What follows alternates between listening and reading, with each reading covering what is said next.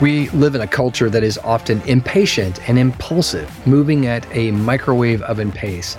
Yet we're participating in a form of education that requires patience and fortitude and long suffering and a lot of waiting, more like a crock pot. The modern world celebrates efficiency and tries to convince all of us that unless we can see immediate practical results from any endeavor, from our diets to our education, well, there isn't much value in all of that effort.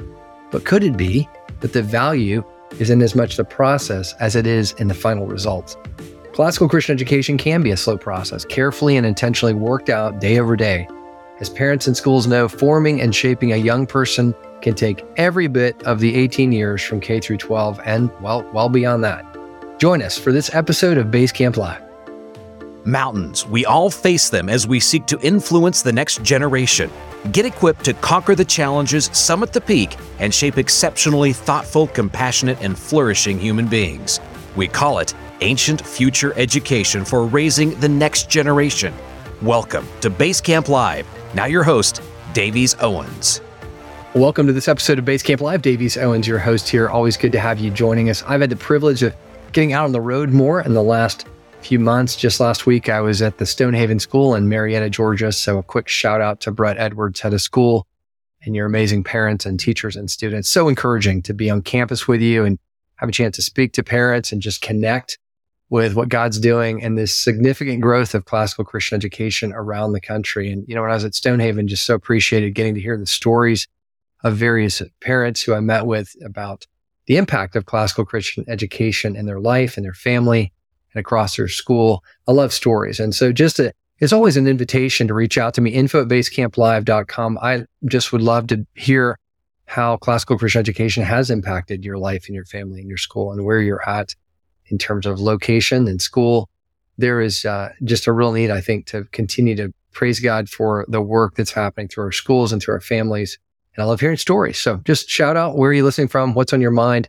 And any story of the impact of our education is encouraging, and love to share those stories with others. I'm going to be out on the road a lot more in 2024. Keith McCurdy and I are going to be announcing soon more details of kind of this partnership we've got and desire to continue to come alongside parents and schools around the country and around the world. So be listening out for that, and you can learn more about what we're going to be doing on the Basecamp Live webpage. I also want to say thank you to all of you who took some time, well over 100 folks who gave helpful feedback on the Basecamp Live survey that we talked about the last couple of months. We finished that survey up. We are so grateful for all the information. It's really helpful as we think about this launch of Basecamp Live 2.0 next year. And I want to announce, drum roll, don't have the sound effect of a drum roll. I should find one, because I want to announce our winner of the $100 Amazon gift card.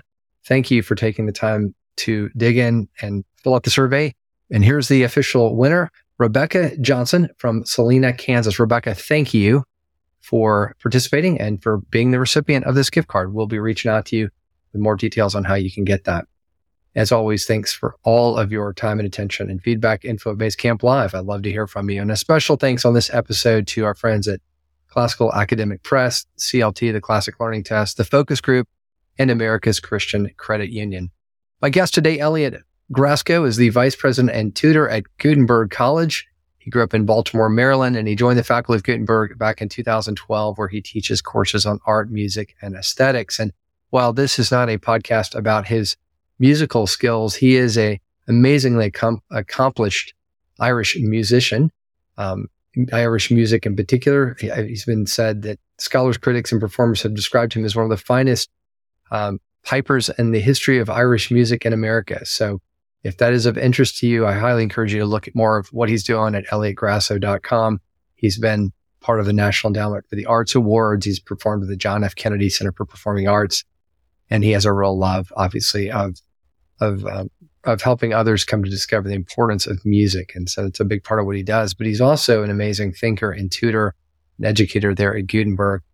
And he lives near the school there in Oregon with his 3 children. And you, again, get a fuller picture of his intellectual and artistic endeavors at eliotgrasso.com. But without a further delay, let me jump into this interview and conversation with Eliot, helping us think about how do we really redeem the time, the process that is such a part of our classical Christian education. Well, Dr. Eliot Grasso, welcome to Basecamp Live. It's good to have you with us. Thanks for having me, Davies. It's a pleasure to be here. You are, first of all, I just got to brag on what I know of you in your music journey and music career. You are a very accomplished Irish musician. I've always enjoyed Irish music. People are like, I didn't know that about him. But more people should. Talk a little bit about your journey and how music's been a part of it. Sure. I grew up in Baltimore in an Irish music community of instrumentalists. And my dad and I used to go out to play at Irish sessions from 9 p.m. to 1 in the morning on school nights. And so if you popped in a smoky bar in Baltimore midweek, you would see little Eliot there playing uilleann pipes or a tin whistle or a flute or something like that. And it was just a really rich and supportive community. And so when I was about 12 years old, my parents started taking me over to Ireland to study with some of the greatest living masters in this tradition. And it had a huge impact on me because they were, on the one hand, technically and artistically very refined, very accomplished, but on the other hand, they were extremely accessible as human beings and very generous. And you've had some pretty big audience. Just mention a few of the environments that you've played at. I mean, it's pretty spectacular. Yeah, I've had opportunity to play at the Library of Congress. I've played for the National Endowment for the Arts Awards, Constitution Hall. I've played for the President of Ireland. I played for the President Clinton and First Lady Hillary Clinton years ago. I was very fortunate to have some of those opportunities. So there's, that's a unique, what an amazing upbringing, an amazing father to have given those experiences to you. And we could talk the whole podcast about Irish music, but we're here to talk about education and the world you're in right now as vice president there at Gutenberg College. And so what kind of shifted you, or maybe you've never shifted, you've stayed in both worlds, but why is your work at Gutenberg so important? And what are some of the things that are really driving your thought and time right now? Yeah, well, though I'm vice president at core, I'm a teacher. I want to help human beings understand who they are and what their relationship to this world is and what their relationship to other human beings is like. And part of that is dealing with big questions that are difficult, whether it's music, how do I find the meaning in this music that I'm playing, or how do I prepare and equip myself to deal with complex worlds and complex humans? Yeah. Well, it's, there's a lot of, really for the lot we could talk about, but kind of the topic at hand is just around the way that you guys educate at the college, and certainly those listening parents and educators in K-12 classical Christian education. We say all the time on the podcast, we're increasingly becoming more and more countercultural compared to just the general tone and tempo of the world outside our doors. But the form of education itself, I think, can often be perceived as inefficient. And I really want to unpack that. We kind of live as good Americans. We worship speed and volume. We kind of worship at the altar of utilitarianism. And along comes an education where we're supposed to have long-form discussions and we don't have scantrons. And we seem to be odd in that way. Talk a little bit about why you love inefficient education. Yeah, well, I mean, I think I love inefficient education because it's well suited to human beings who are fundamentally inefficient. So I mean, I know I am. Yeah, aren't we all? Yeah. Yeah. Well, I mean, I think if we think about what a human being is from a biblical worldview and what it is that human beings are being asked to do, I mean, we're being asked to love our neighbor and to love our God. And it seems to me that loving another human being is desperately inefficient. It takes a lot of time and attention and study of another person and what they're like. And so it's kind of like if we think about ends before means, we're sort of missing out on the process of what it means to be a human being and what it is that we're supposed to be doing here during our lives.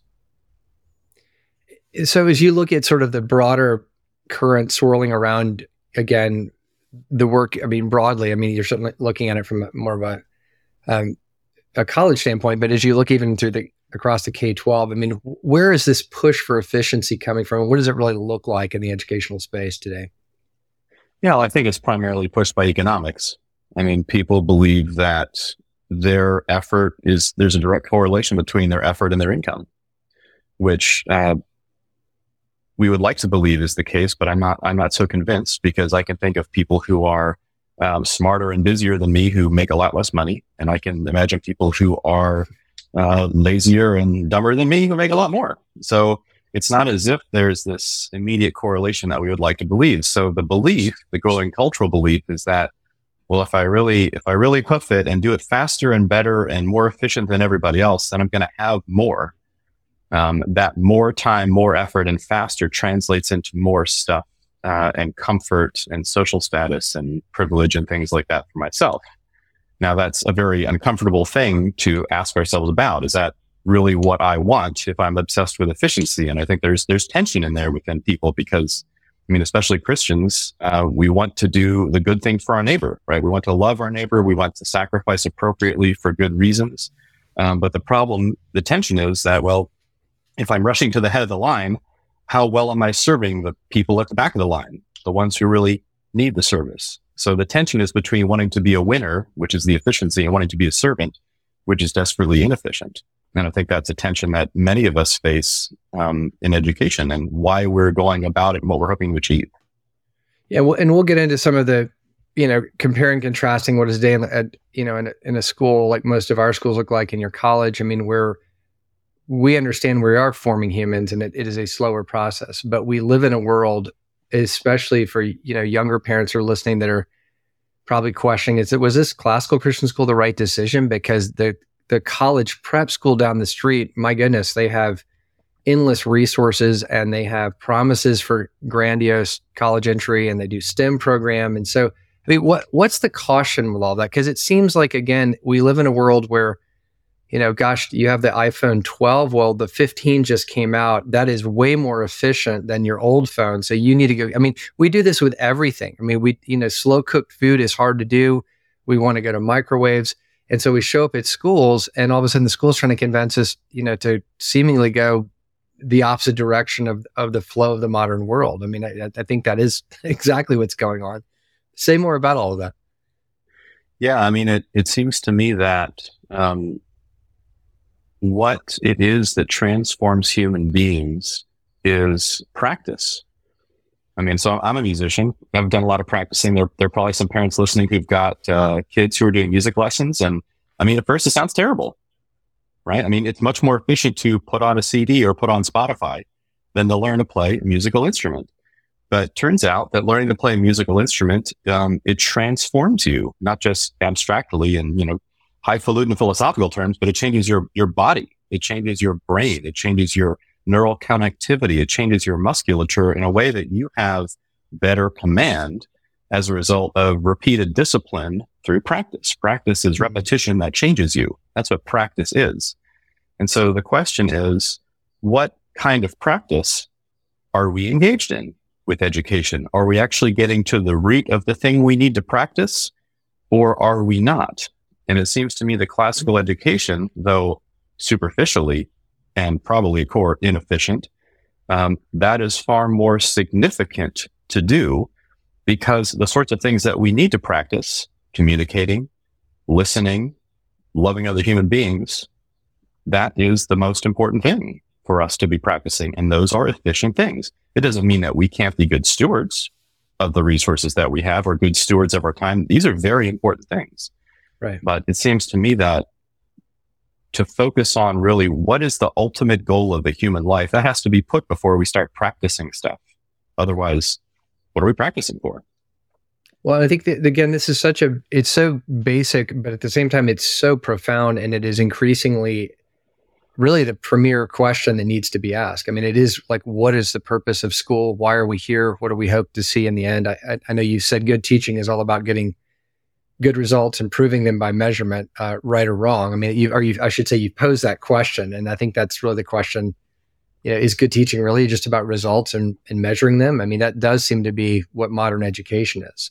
And yet we are doing something very different. So I think from the onset here is what are the wrong questions we're asking perhaps as we come to schools and as we approach the outcome we expect of education? Well, sure. I mean, I guess it depends on how one sees education. If education is about a bunch of temporary problems to solve and buttons to push, then that's going to yield one sort of practice. If we see problems as sort of how am I going to relate to myself and how am I going to serve my neighbor? How am I going to understand the complexity of the human condition? That seems to me to be fundamental. I mean, you guys probably remember this line from Jurassic Park where Jeff Goldblum comes out and he's sort of like, you guys were so concerned with whether you could, you didn't stop to think if you should. Mm-hmm. And often it's easy to get swept away. I mean, by the propaganda of our culture that says go faster, go better.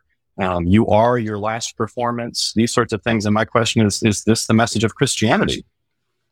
Is this the question of the Bible? Is this? The answer is no. It's not. I think it's not.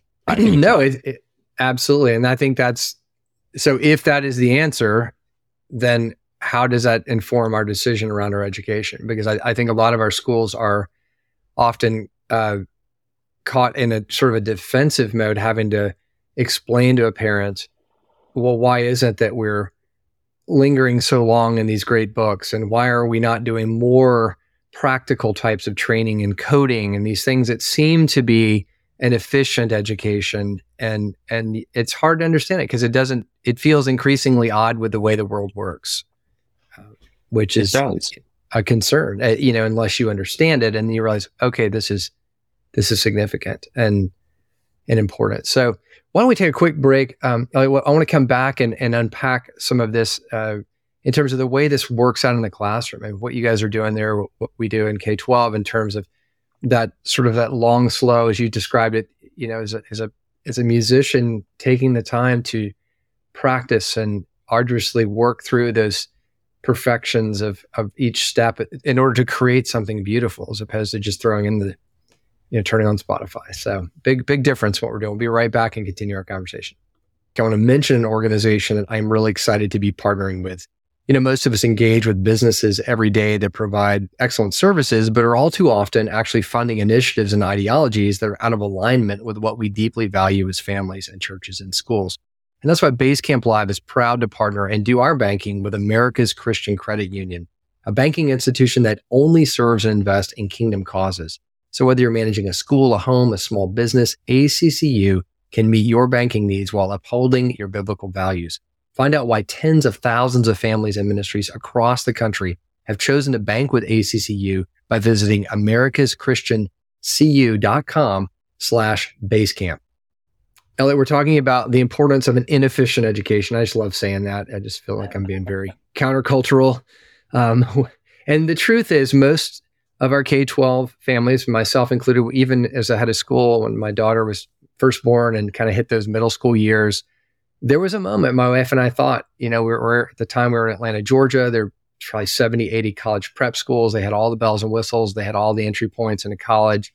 And here we are doing something that felt very, countercultural and inefficient. And I thought, am I doing a disservice to my child? I think a lot of parents maybe sense this is a great Mayberry type education for K-6, but as you move into that 7th through 12th grade, isn't it time to kind of start doing some of those, quote, real world things and all of these great books discussions and these, more old ways really are inefficient.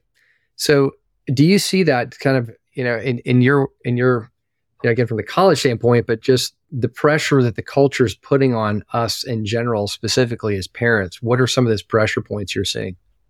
Yeah. Some of the pressure points I'm seeing are, again, it's so much of it seems to be economic, and so much seems to revolve on the question of what counts as a valid experience. So we're a society that is totally saturated with belief in progress, which makes studying old bygone stuff seem terribly wasteful in terms of our time. Hasn't everything improved? Aren't we better human beings? Isn't society more this or more that? And my question to that would be, well, what do you think are the main problems that we face as a culture? Do we not have enough stuff? Is that the main problem? Or are they more fundamental? Are they relational sorts of problems? So, part of a great books education, to my mind, takes the questions of what are the problems with the human condition in human society very, very seriously, and offers a really measured and deep, thoughtful analysis of what sorts of problems those are, given by people who frankly, have thought about it really, really well and thought about it for a long, long time. So, I mean, yeah. Is Marcus Aurelius going to teach you how to fix your internet connection or code your website? No, he's not going to teach you about that. What he's going to teach you about is discipline and patience. He's going to teach you how to think about what's motivating you and why you're frustrated at your internet connection to begin with. He's going to ask you, why is it you feel like you have to go so fast? And so being confronted with kind of what I'm going to call first tier questions and issues, they're really easy to miss if you're skating on the surface of the ornaments of a civilization. I heard you say another talk about just how often our culture embraces propaganda because it has a calming effect. It sort of offers a simple solution to a problem that's probably not even real. And the ability to calmly, as you're describing Marcus Aurelius, really dissect what is the problem behind the problem is not easy for modern people. And it only comes through that training of the mind through a more, complicated and drawn out process. I'd love to hear you talk about that and maybe give an example of, can you think of, I'm sure there are endless examples of being in that classroom with students and that slowing down and the discoveries that are made and why those are so lasting. Sure. Well, I mean, I guess I would start with an example of a student just the other day, Eric Gutenberg, and his question in a discussion was, one of the things that I've been wondering about. And Gutenberg students come from all backgrounds; they have all kinds of questions, real honest questions. They're college age, they're approaching these questions on their own for the first time, often because they've been helped K through 12 in thinking about them and putting them on the table. This student asked me, one of the things I've been wondering is God real, or is God just an artifact of human nature? Do we just create gods out of ourselves because we need something to worship, or is God actually there? Now, the efficient answer is, I'm sorry, we have a test and that's not on it. We don't have time to talk about that right now, or probably ever. And the question is, does that answer matter? Does it matter whether there's a God? And if there is one, how do we live our lives in light of that? Now, see, that's a first tier question. The way you answer that question is going to govern all of your major decisions going forward. They're going to govern who you spend your time with, if you get married, who you marry and why, how you spend whatever money you earn. That's a first tier kind of question. And so to presume that there's a quick and easy answer to something like that, I think is a great error, because in K through 12, I mean, the beauty of the education is that it's priming students to realize that these are the questions that need to be addressed, not just by K through 12 classical Christian students, but by every human being. Every human being lives their life as a response to, is there or is there not a God? And how you answer that question governs your decisions. And so by the time they get to the college level, they're finally in a spot where they're out of the house. They have to decide, how am I going to live? And if they've had the experience of caring, thoughtful, loving adults, attending to their questions seriously and presenting them with first tier questions, then they're in such a great spot to actually think deeply and take it on. And once they have decided about those sorts of things, great. Now I know what's real and how I know stuff and what I believe and why. Guess what? Now I'm prepared to be a good employee. I'm prepared to help part of a team. I'm prepared to serve humanity. I'm prepared to analyze complex problems without oversimplifying them or fragmenting them. Now, the problem is that all the second tier issues are rushing us past those first tier questions. All the propaganda is saying, we're exhausted by propaganda, friends. I mean, we get it from every angle, marketing, politics. We're exhausted. If you've ever wondered about the minimalist approach in decorating these days, it wouldn't surprise me if it were a response to too much saturation. We are exhausted. And the problem with being exhausted in this way is we have very little patience for hard and complicated things. I'm a father of 3. I've been propagandized too. I get it. Well, absolutely. I think we're all, and again, to me, the irony and maybe even the tragedy of this is that we because we're fatigued, because we're over marketed to, I don't know, whatever the latest number, 60,000 brand impressions a day. I mean, we're getting it from everywhere, and we just want to go find the nearest rock and crawl under it and be quiet. And then all of a sudden, classical Christian comes along and says, hey, guess what? We're going to take your kids and we're going to have them read these old dusty books with words that are pretty complicated, even though you, the parent, probably never experienced this. And when you did, it was utterly boring and tedious to you. But we think this is best for your child, and they're going to memorize things. And you're thinking, wait a minute, ChatGPT just came out. Any of these things you're trying to get them to read, they can pull up instantaneously. What in the world are you doing over there, school? You're exhausting me and you're exhausting my kids. I think that's what's honestly being felt by a lot of parents today. And yet you're rightfully proposing, actually, you got it all upside down, folks. It's that slow process, which is the antidote. And you're learning patience and fortitude and long suffering. And even though it's a lot of waiting, you'll be better in the end. I mean, so again, we're just so in the face of the culture and what we're doing. I mean, another question we could ask is, what do you do when you have a problem that money can't solve? Do you have tools and resources and skills and things and people you can rely on and wisdom to draw upon when you have a problem that money can't solve? I mean, these are the bigger problems that we experience. So, I mean, I totally get being exhausted. I totally get being saturated. I'm tired of seeing and repeating the same kinds of patterns when it comes to propaganda and interacting with it and things of that sort. But it's like, man, right. Parenting is inefficient to begin with. So it's challenging. It's challenging. Well, let's take another break. Yeah, it is challenging. So let's take a break and come back. I want to touch on this idea again, that there is struggle, there is difficulty in doing anything with excellence. Again, we talked earlier about your work musically. I mean, I think we know that intuitively, quote, practice makes perfect. Even if we don't even want perfect, we know we got to practice. And so educating well takes time. It takes diving deep. It's, again, not efficient, but this is the path to ultimately success that I think we want as parents and as educators. So while we take a quick break, we'll come back and talk a little bit more about enduring through some of the difficulty that's a real part of this form of education. We'll be right back. What if your students could find a college where education is rooted deep in the soil of faith? What if your students could be guided to deeper learning by teachers who weren't just smart, but wise? What if the higher education journey pushed your students to excellence and joy, even amid extraordinary effort? That's what happens every day at Samford University. For 182 years, Samford has equipped our students with the knowledge, skills, relationships, and experiences they need to tackle society's greatest challenges. See the Samford difference. Visit samford.edu/realize. That's samford.edu/realize. Samford, for God, for learning, forever.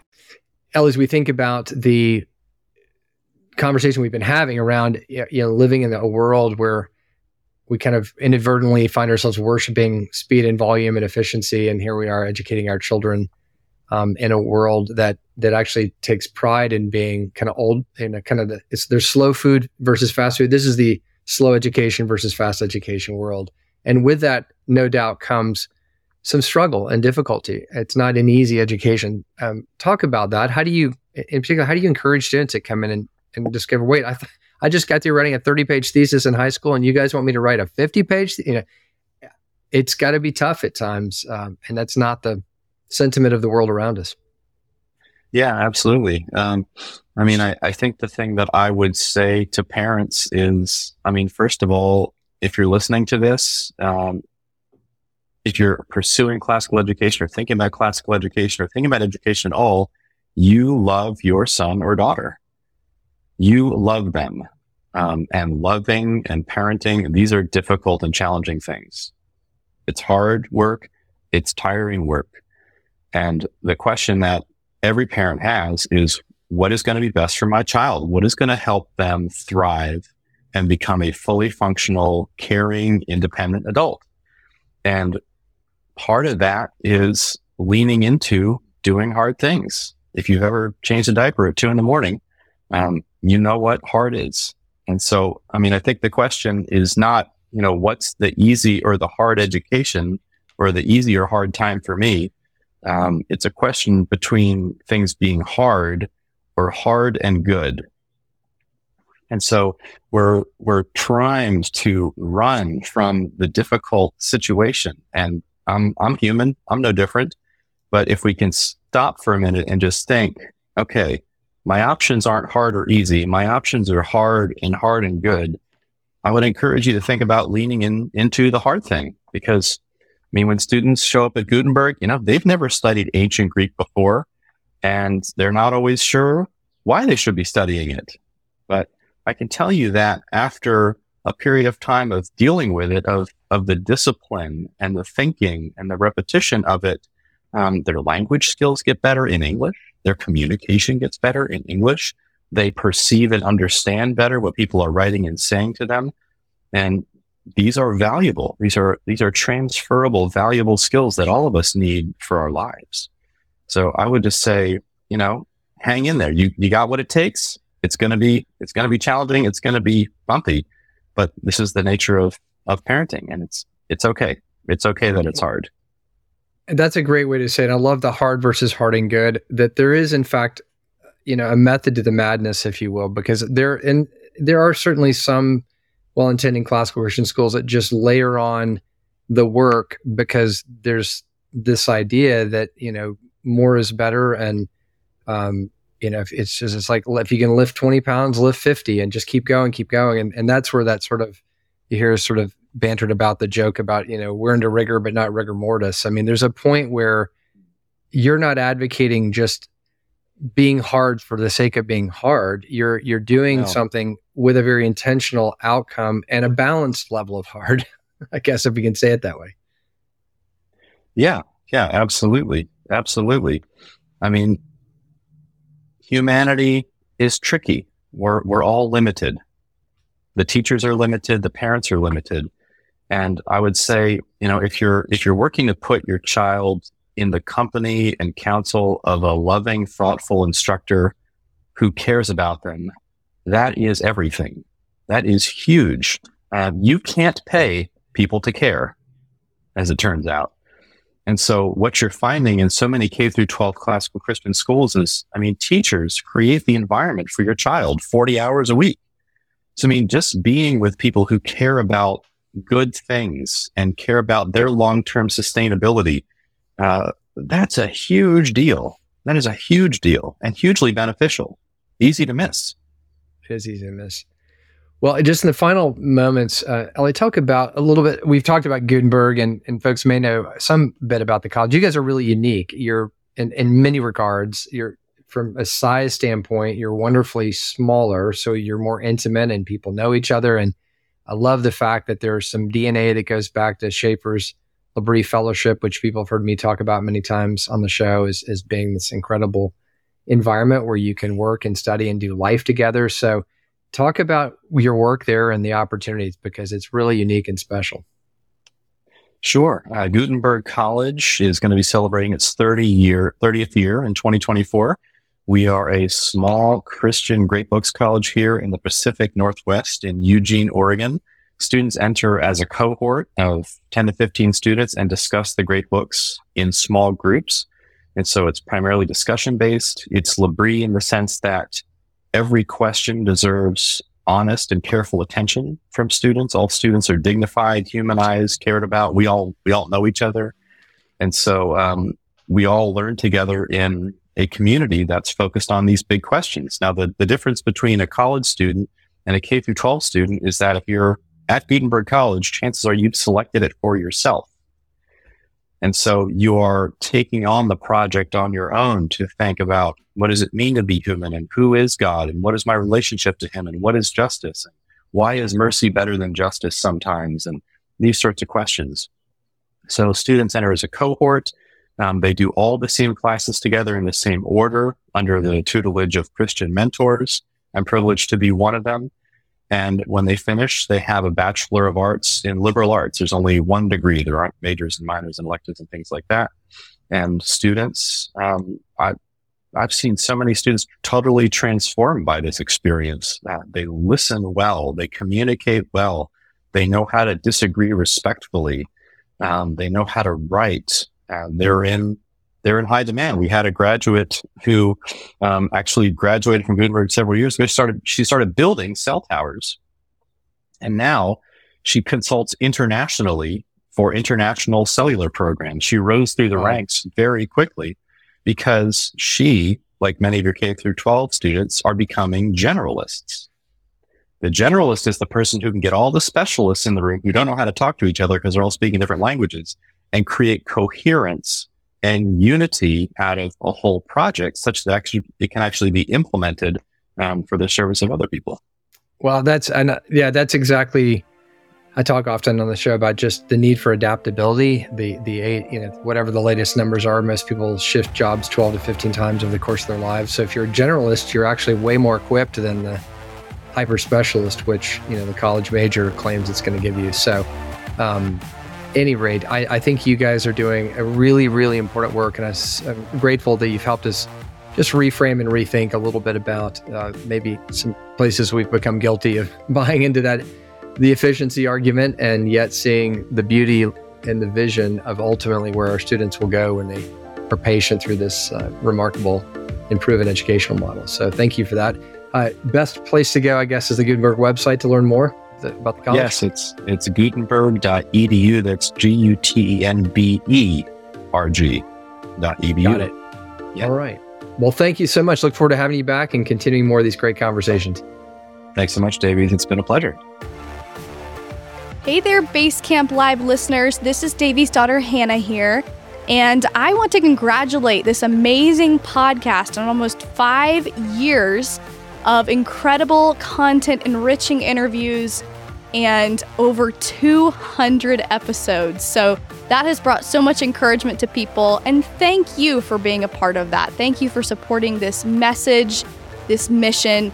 And there are a couple ways that you can help in sharing that message. First of all, please leave a 5-star review on whatever app you are using to listen to this podcast. You can also share it with a friend. That's a great way to get the message out about Basecamp Live. And of course, share your story with us at info@basecamplive.com. There we'll also answer all your questions and more. And any topics that you'd like to hear too, please send them there to info@basecamplive.com. We'll see you next week, everybody. Thanks.